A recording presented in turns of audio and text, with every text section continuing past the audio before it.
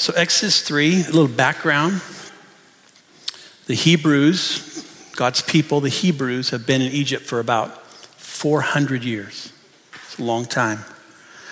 They entered Egypt 400 years earlier than Exodus 3. And there were 66 souls. Whoa, what was that? 66. 66 folks. Actually 70 if you want to count Joseph, his wife, and the 2 kids that were already in Egypt. 66 souls 400 years earlier. Now, 400 years later, 2-3 million people. God had blessed them.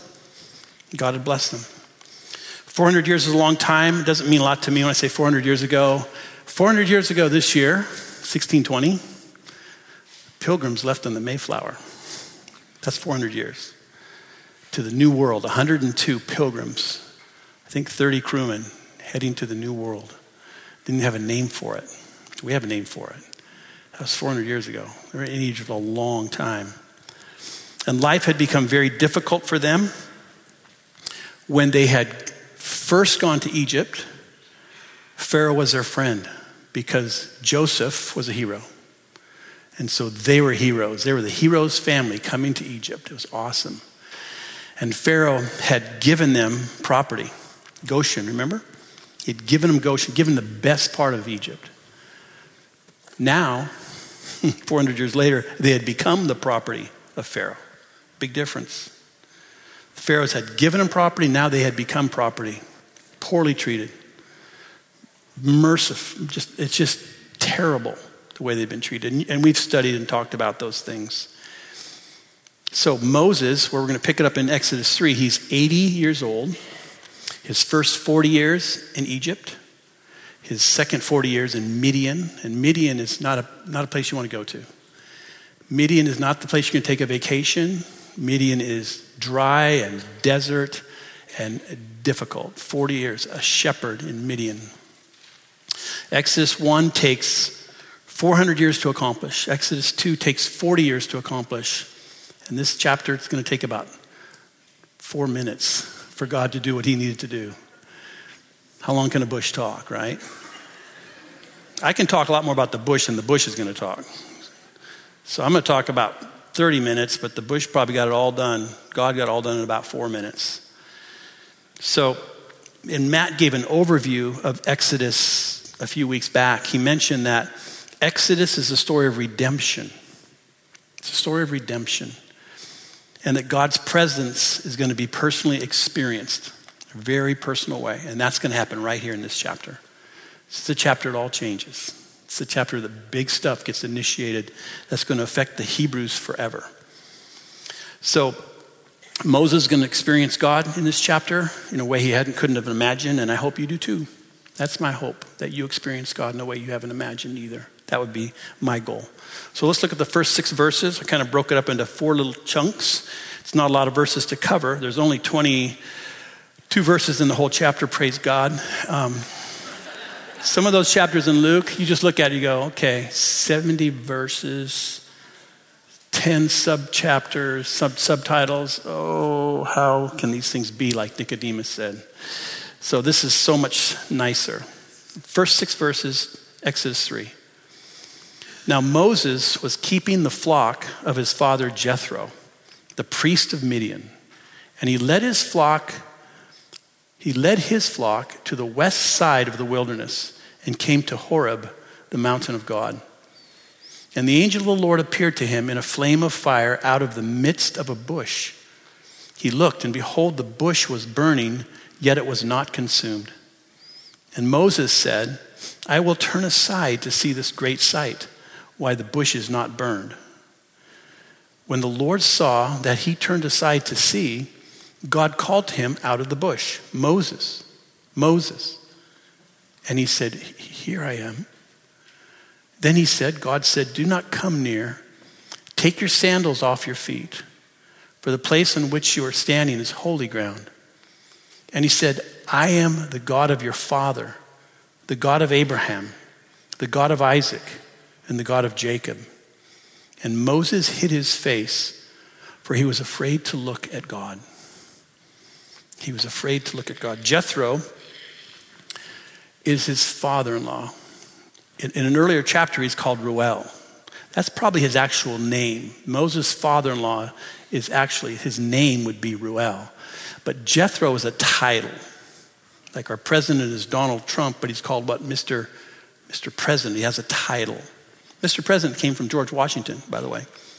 They didn't know what to call him. They didn't want to use king. That would be kind of awkward. So he actually said, this is what I want you to call me, Mr. President. George Washington, you can thank him for that. So Jethro is a title. It means prince or priest. So Jethro's his title, Mr. President, okay.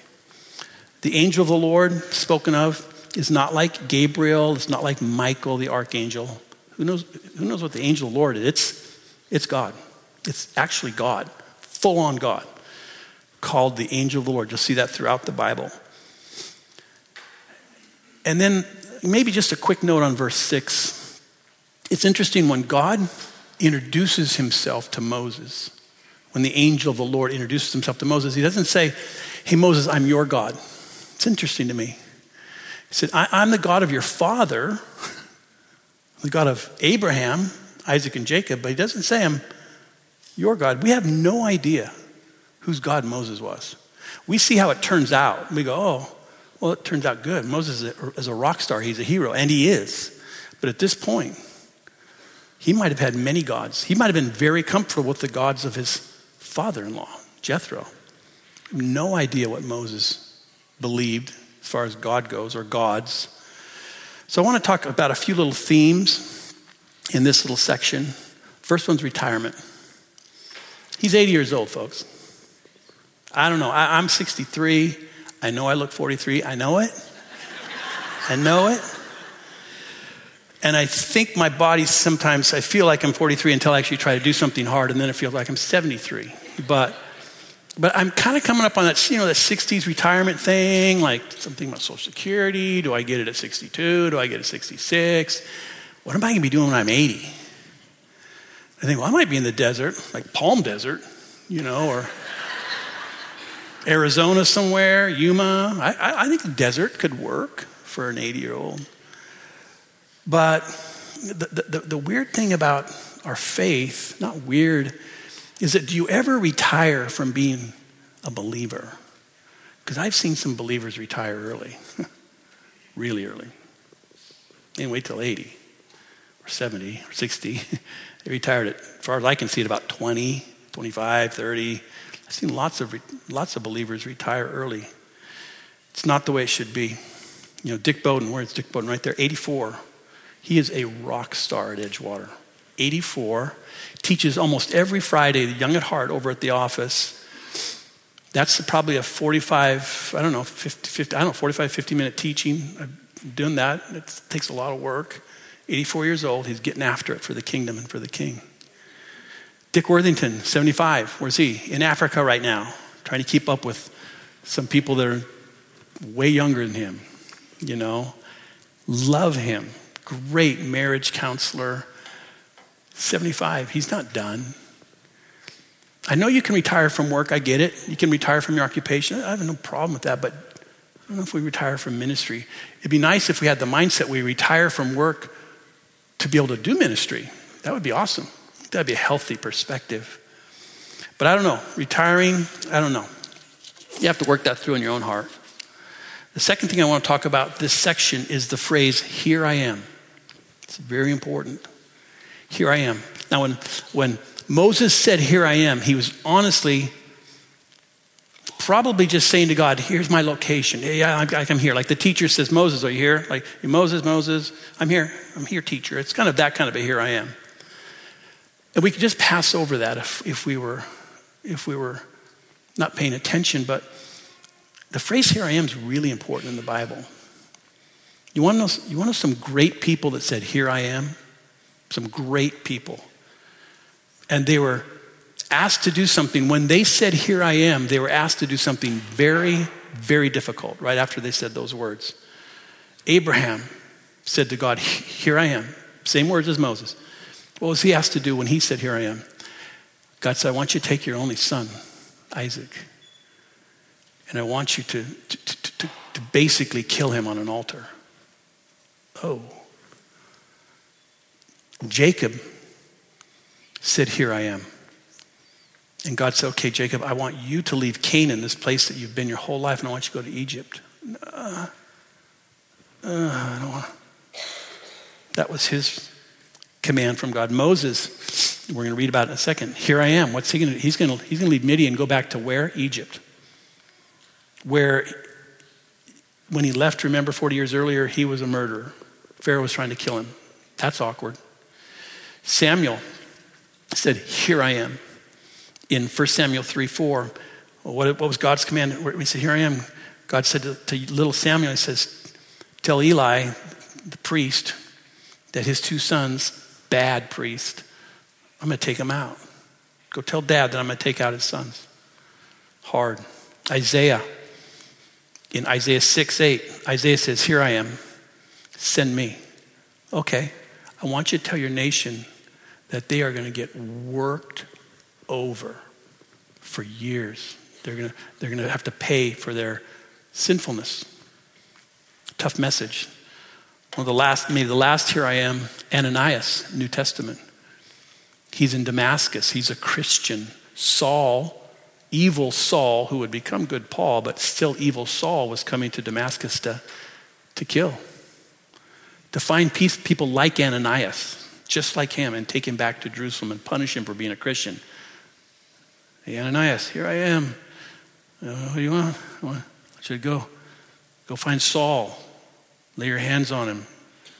Well, he's going to lay his hands on me, right? No, I want you to lay your hands on him and heal him. He's blind. All the here I ams were followed with difficult things, really hard things. But here's the great news. God got all those people through all those hard things, and they had an adventure. They had an adventure. When you say, here I am, and when that's your heart attitude, God will put you on assignment. And it won't always be easy. In fact, it will probably be difficult. But hard's not bad. We know that around Edgewater, right? Hard's not bad. When you take a here I am attitude and you combine it with the I am. When here I am meets I am, the I am, man, that's when the adventure begins. That is when the adventure begins. Christianity is an adventure. It's supposed to be an adventure. These guys all had adventures, had amazing stories. We're still talking about them today. God wants to have an adventure with you, but you have to say, your part is here I am. I'm in. I'm all in. 1 Corinthians 6:19 through 20 says, do you not know that your body is the temple of the Holy Spirit who is in you, whom you have from God, and that you are not your own? For you were bought at a price. Therefore glorify God in your body and in your spirit, which are God's. See, we shouldn't need, Christians, us, we, believers, shouldn't need a dream. We shouldn't need a burning bush to get us to say, here I am. The Bible says we're already supposed to be in. We've been bought. We've been bought. We're no longer our own. You know, you can go to work tomorrow and your boss can buy you. He'll buy you for 8 hours. That's what he's going to do. He's going to buy you for 8 hours. We've been bought with a price. But what you do when you're there matters. Because if you're not into it, he doesn't have much he's buying. He might have a body, but he doesn't have your mind. When you're in, when you go to work and you're in, when here I am, I'm here, you do the work. Your mind's there, your body's there, and great stuff can happen. You get good stuff happening. And then the last theme from these first 6 verses or so, super important theme.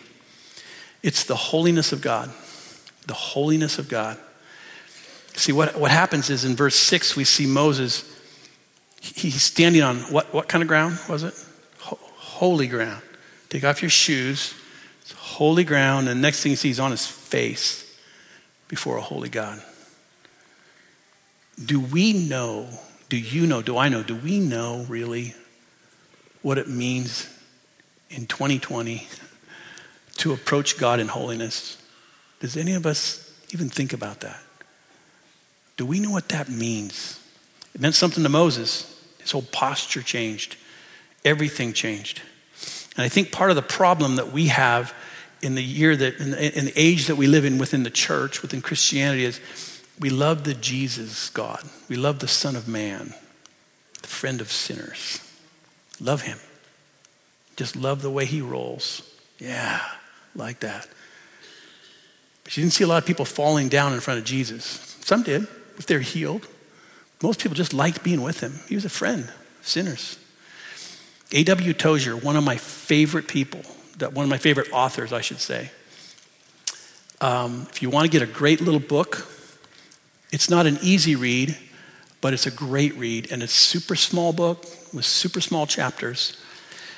It's called The Knowledge of the Holy. He wrote it in 1961. He died in 1963. And this is what he said on the preface. It's probably behind me now. This is what he said in the preface of his book, The Knowledge of the Holy. The church has surrendered her once lofty concept of God and has substituted for it one so low, so ignoble, as to be utterly unworthy of thinking, worshiping men. This she has done not deliberately, but little by little and without her knowledge. And her very unawareness only makes her situation all the more tragic. Listen to this. The low view of God entertained almost universally among Christians is the cause of 100 lesser evils everywhere among us.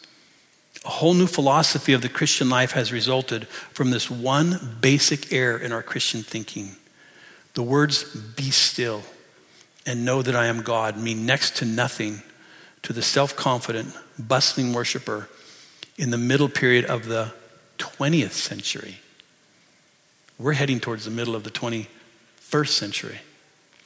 We're 60 years after he wrote this. If it was a problem then, it's more of a problem now. The challenge, I think, and this isn't a great illustration, but I play guitar, is that we tend towards the Son of Man because he's more like us. He walked, he healed, he was a friend, he died. That's human stuff, the Son of Man. So we kind of relate to the Son of Man. We like Jesus. But he's also what? The Son of God. He's eternal. God's immutable. God's omnipotent, omnipresent, sovereign, transcendent. He's all those things. And on a guitar, when you want it to sound right, you have to tune it. And there's just two solid ends. There's this end, and there's this, and this end has a tuning peg. And when you tune the tension on the string, it creates a certain sound that you're after. When you get all those, strings tuned, E, A, D, G, B, E, I think, when you tune them right, you can play something beautiful. That's the way of your faith. If it's only, you've got to take the tension, and you'll never get rid of it. Don't try. Tune the tension. Figure out how to tune the tension in your head that he's the Son of Man, but he's the Son of God. If you're one-sided, God will always be so fuzzy to you. He's going to be fuzzy if you're tuned even, but you've got to tune in your head. You've got to keep him the Son of God. You cannot get rid of that. Yes, we gravitate towards the Son of Man because we understand that a little bit better. But you have to tune it. You have to tune between those two absolute solid pieces. And if you can tune that in your head and keep them both, you can create something that is beautiful, a beautiful theology about who God is. Does that make sense? It's just, maybe it's because I'm a guitar player, but I think in those terms. Theology is a tuned tension of truth. Sometimes you have truths that seem opposite, but they're probably both true. You just have to tune it in your head to where, yeah, that makes sense to me. I think that's really important. Let's look at the next few verses, starting in verse 7. Then the Lord said, I have surely seen the affliction of my people who are in Egypt, and have heard their cry because of their taskmasters. I know their sufferings, and I have come down to deliver them out of the hand of the Egyptians, and to bring them up to the land, to that land, to a good and broad land, a land flowing with milk and honey, to the place of the Canaanites, the Hittites, the Amorites, the Perizzites, the Hivites, the Termites, and the Jebusites.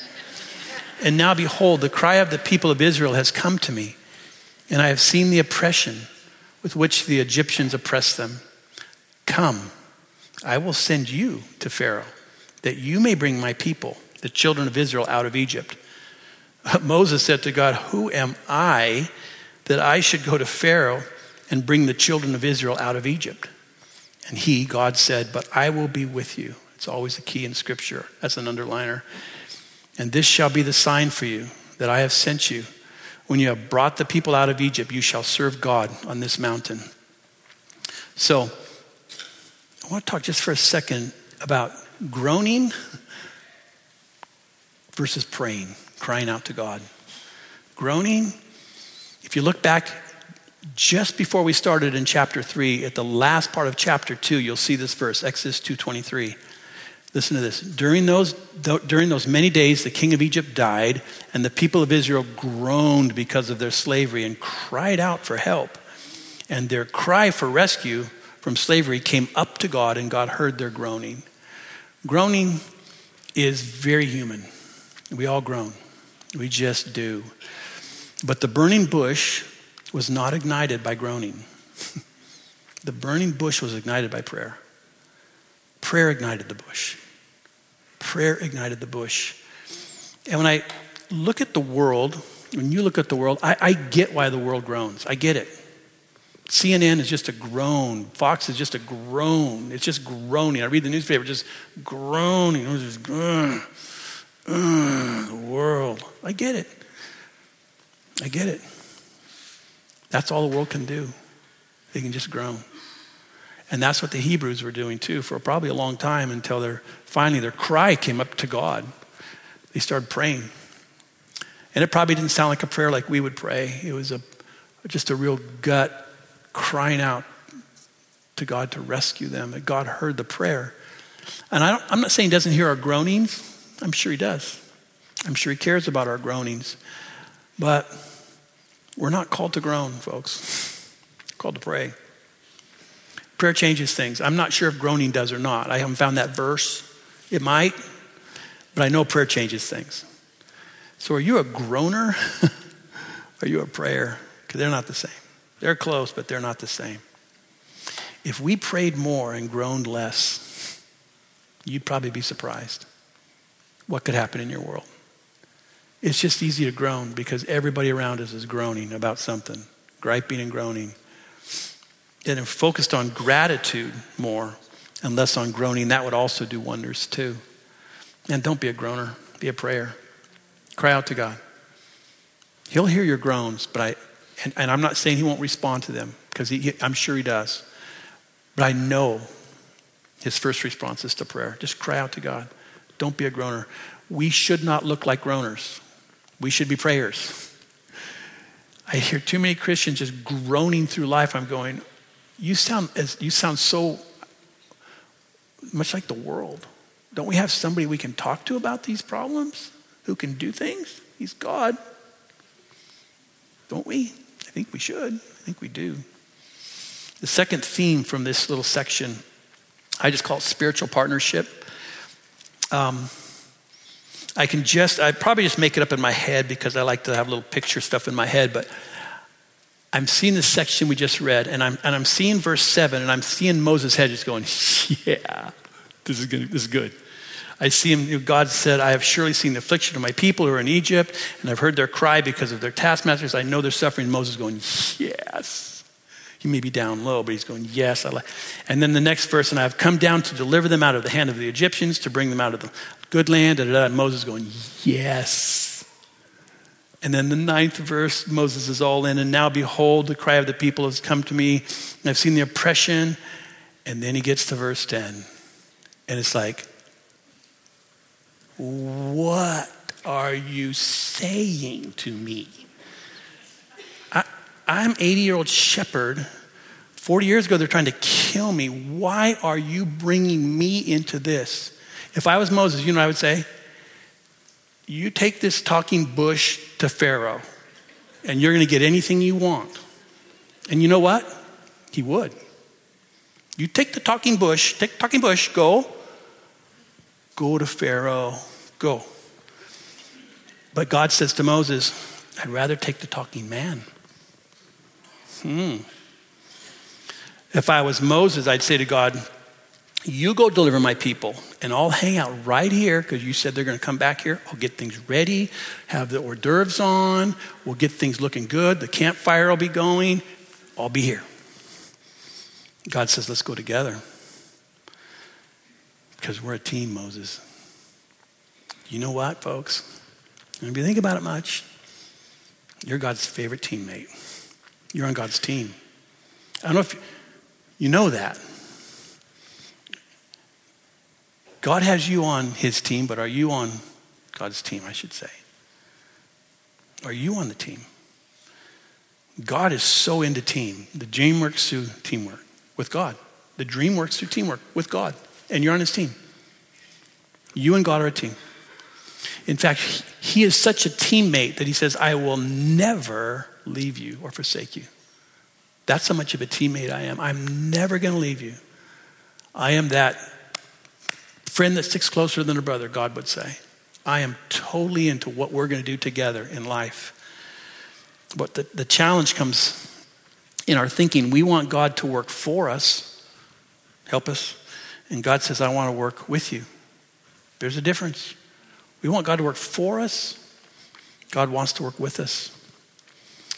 And I think to myself, why doesn't God just do like the really important big things, right? And then we'll do the small cleanup stuff together.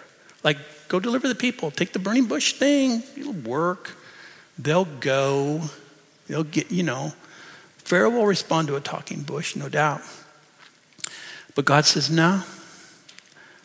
You're my important stuff. Mark, you're my important stuff. Those things, those tasks, delivering the people, that's important, but you're as important as that. And you are too. You're really a team with God. I think you should do something about that. I think I should do more about that too. And I think it's because of love. There's not a reason in the world why God would want me on his team. I'm going to tell you right now. And probably there's not a reason in the world he'd want you on his team either. If we're that frank with each other tonight, because I'm doing all the talking. But there's only one reason I can come up with it. He just loves you. He just flat out loves you. He loves you. But I'm not doing very well. He loves you. And he's not in love with the future version of you. He's not going to be more in love with you when, if, whatever, blank. God completely loves you today as much as he possibly could love you, and he will never love you less. He could not love you more.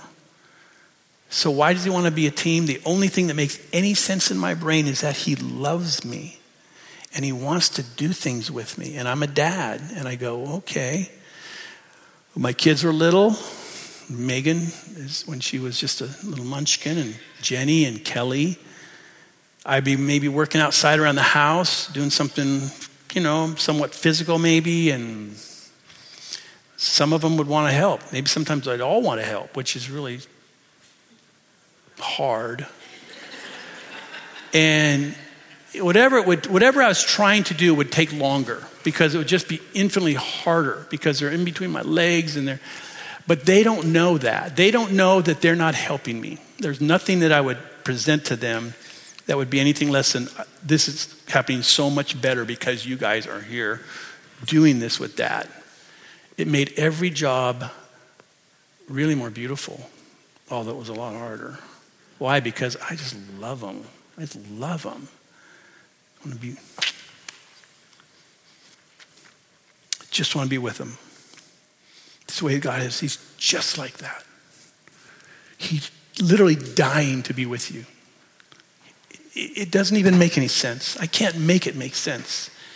It's just a love that goes beyond what we taste a little bit when we have kids or dear friends, spouses, family, but God's love is over the top. And he wants you on his team. He wants to do things with you. And when you say, when here I am, partners with the I am, oh man, it's an adventure. I promise you, it's amazing. And heaven will reward you forever. Let's look at the next few verses. This is probably the crux of Exodus chapter 3. verse 13, and we'll read through verse 15. And Moses said to God, if I come to the people of Israel and say to them, the God of your fathers has sent me to you, and they ask me, what is his name? What shall I say to them? God said to Moses, I am who I am. And he said, say to this people of Israel, I am has sent me to you. Which you can just imagine what Moses is thinking about there. God also said to Moses, say to the people of Israel, say this to the people of Israel, the Lord, and that word Lord is super, super, super, super important in the Bible. Capital L, capital O, not capital L, small O-R-D. That's like master. Whenever you see capital L, capital O, capital R, capital D, that's the Hebrew word Yahweh. It's the name of God. Mark, Katie, Leslie. What's his name? It says his name. It's not Frank or Bob, it's Yahweh. That's God's personal name. And it's used many, many times in the Old Testament. It's complicated. I'm not going to pretend to, I'm going to show you a 4-minute video that explains more about Yahweh. If I tried to explain to you the names of God, you would just be scratching your head in 4 minutes. Like, what is that moron telling us? So I'll let these guys who are really smart tell you what Yahweh means. Watch this. For thousands of years, every morning and evening, Jewish people have prayed these well-known words as a way of expressing their devotion to God. They're called the Shema. Hear, O Israel, the Lord is our God, the Lord is one. And as for you, you shall love the Lord your God with all of your heart, with all of your soul, and with all of your strength. We're going to look at the second key word here. Lord, written in all capital letters. This is the personal name of Israel's God. We first learn the meaning of this name in the story of Moses and the burning bush in the book of Exodus chapter 3. God appears to Moses and he commissions him to liberate the Israelites from slavery. And so Moses wonders, what if people ask the name of the God who has sent me? And so God responds, tell them, Ehyeh has sent me to you. Now, that Hebrew word Ehyeh means I will be. In other words, God's name means that he is the one who is and who will be. God's existence doesn't depend on anyone or anything else. This God simply is.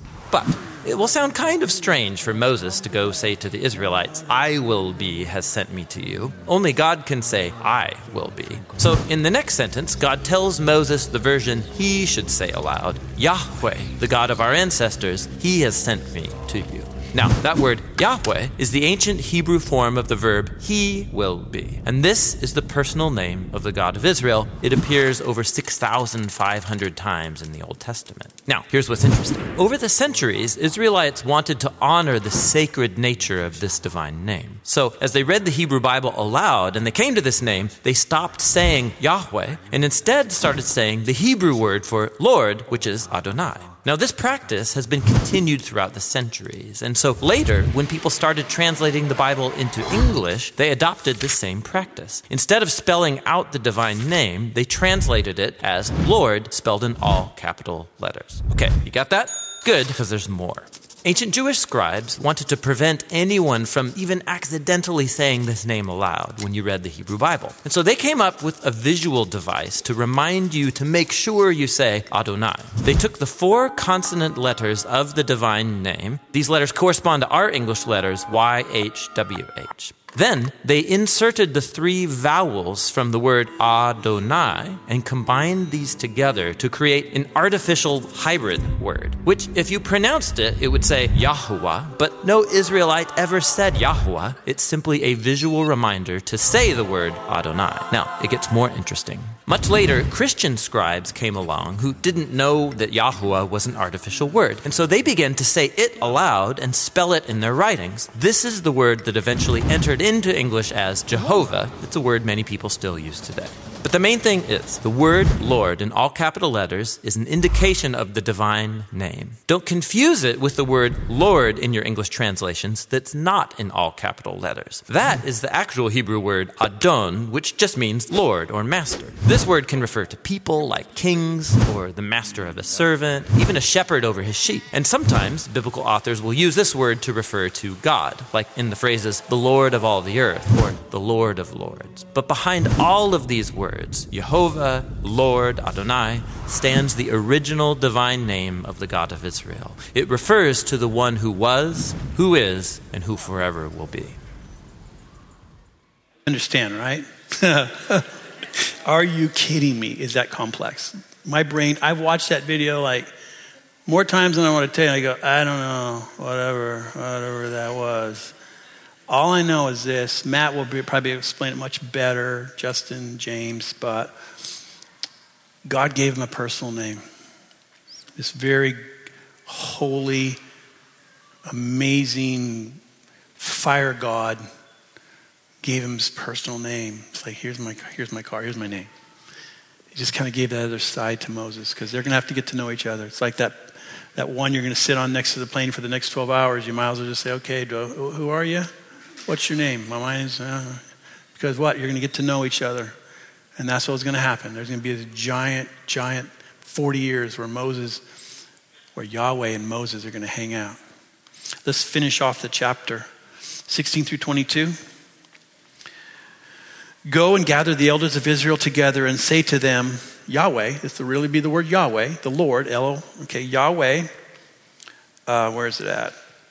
The God of your fathers, the God of Abraham, the God of Isaac and of Jacob has appeared to me, saying, I observed you and of what you have done, what they have done to you, what has been done to you in Egypt. And I promise that I will bring you up out of the afflictions of Egypt to the land of the Canaanites, the Hittites, the Amorites, the Perizzites, the Hivites, the Termites, and the Jebusites. I love the termite joke. I love that one. So a land flowing with milk and honey, and it's not flowing with milk. We know that, right? It's just a way of saying it's a fruitful land. A land flowing with milk and honey, and they will listen to your voice. And you and the elders of Israel shall go to the king of Egypt and say to him, Yahweh, the God of the Hebrews, has met with us. And now, please, it's just so interesting, by the way, please, that God says. God is going to work the Egyptians over, but he says, hey, Moses, when you go, just make sure you say, please let my people go. I'm thinking, all right, parents, remember, if God says to say please, we probably should, okay. Please let us go on a 3-day journey into the wilderness that we may sacrifice to Yahweh our God. But I know that the king of Egypt will not let you go unless compelled by a mighty hand. So I will stretch out my hand and strike Egypt with all the wonders that I will do in it. And after that, he will let you go. And I will give this people favor in the sight of the Egyptians. And when you go, you shall not go empty. But each woman shall ask of her neighbor and any woman who lives in her house for silver and gold jewelry for clothing. And you shall put them on your sons and on your daughters. So you shall plunder the Egyptians. We're going to talk a lot more about that in the weeks to come. So I'm not going to spend any time on it. I just want to close with 2 simple thoughts, if I might. A.W. Tozer says this, what comes to mind when we think about God is the most important thing about us. Put that on your mirror at home. What comes to mind when we think about God is the most important thing about us.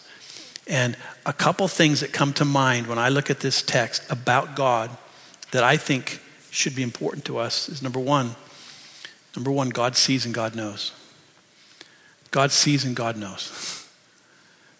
He says in verse 7, I have surely seen the affliction of my people. He says in verse 7, and I know their suffering. God sees and God knows. Exodus 2:25, God saw the people of Israel and God knew. So my point is simple. When nobody else sees and when nobody else knows, God does. When nobody else sees and when nobody else knows, God knows. When we're doing wrong, God sees and God knows. When we're doing right, when we're doing well, God sees, God knows. When no one understands, God sees, God knows. When no one pays attention, God sees. God knows. When we don't know what to do, God sees. God knows. And you can just keep on going. God sees and God knows. You are never alone. You don't even know you like God knows you, and he loves you. God sees and God knows. Number 2, our God has come down. I love that. See, what God said to Moses is, I have come down to deliver them. I have come down to deliver them. And he did. God really has come down. He did for Moses, but for us, he came down as a son of man, the Son of God. Philippians 2:7 says, but he made himself, Jesus, of no reputation, taking the form of a bondservant and coming in the likeness of men. We couldn't go up unless he came down. We couldn't go up unless he came down. And now the fire that was in the bush lives in us. It lives in us. That's where the fire is now. Remember the story in Luke, towards the end of Luke, 2 disciples, Jesus has died. They don't know that he's resurrected. They're on the road to Emmaus. Jesus kind of catches up with them. They fill him in on what's been going on. And it says, they said to one another, did not our hearts burn within us while he talked with us on the road and while he opened the scriptures to us? See, that's where the fire is now. It's in your heart. Don't look for the bush. It's in you. It's God with us, God in us. That's so important. A.W. Tozer said this, to approach the burning bush, the journey is not one for the feet, but for the heart. To approach the burning bush, the journey is not one for the feet, but for the heart. So simply I close with this, and I wish I could say it better. And I say it to myself first, believe me, all these things. Does your heart burn within you tonight? Because those 2 guys said, when we're walking with Jesus, our hearts just burn. It's where God is now. Or has that burn, that good heartburn, has it been quenched by sin or self? Is it a flame tonight? Or is it just an ember? Has it been rising up in these years, or has it been dying down? It's never stagnant, I'll tell you that. Even as Jim was talking about on Sunday, have you left your first love? At the heart of every issue is an issue of the heart. Where's your heart? It's always the question God has for me. It's not that he doesn't know, by the way. It's just he questions me, so I'll ask myself where my heart is. God knows exactly where my heart's at. But if Moses' burning bush was ignited by prayer, and it was, perhaps tonight, God would reignite a flame in your heart. It won't come through groaning. It won't ignite through groaning, but it could ignite through prayer. And so, Jesus, I pray that we would be a people that recognize that something so much better than what Moses experienced has happened to us. We don't look for burning bushes, Lord, because you've taken that fire and put it within us. And I pray, God, that we would be a people whose hearts burn for you. I know some of us tonight, Lord, are doing well in our walk, and our hearts do burn with passion for you, that we're all in. But Lord, there's others that are moving away from that, or maybe are stone cold, Lord, but they're never cold. There's always an ember. There's always an ember, because you will never leave us, forsake us. So I pray, Lord, wherever we're at tonight, be it an ember or be it doing well or anything in between, that you would blow on us a fresh wind of your Spirit, even tonight. And that we, Jesus, would be those that find a renewed passion for you, a hearts that burn for you. Thank you, God, for loving us like you do. Thank you. In Jesus' name, amen. Bless you guys. Have a great evening.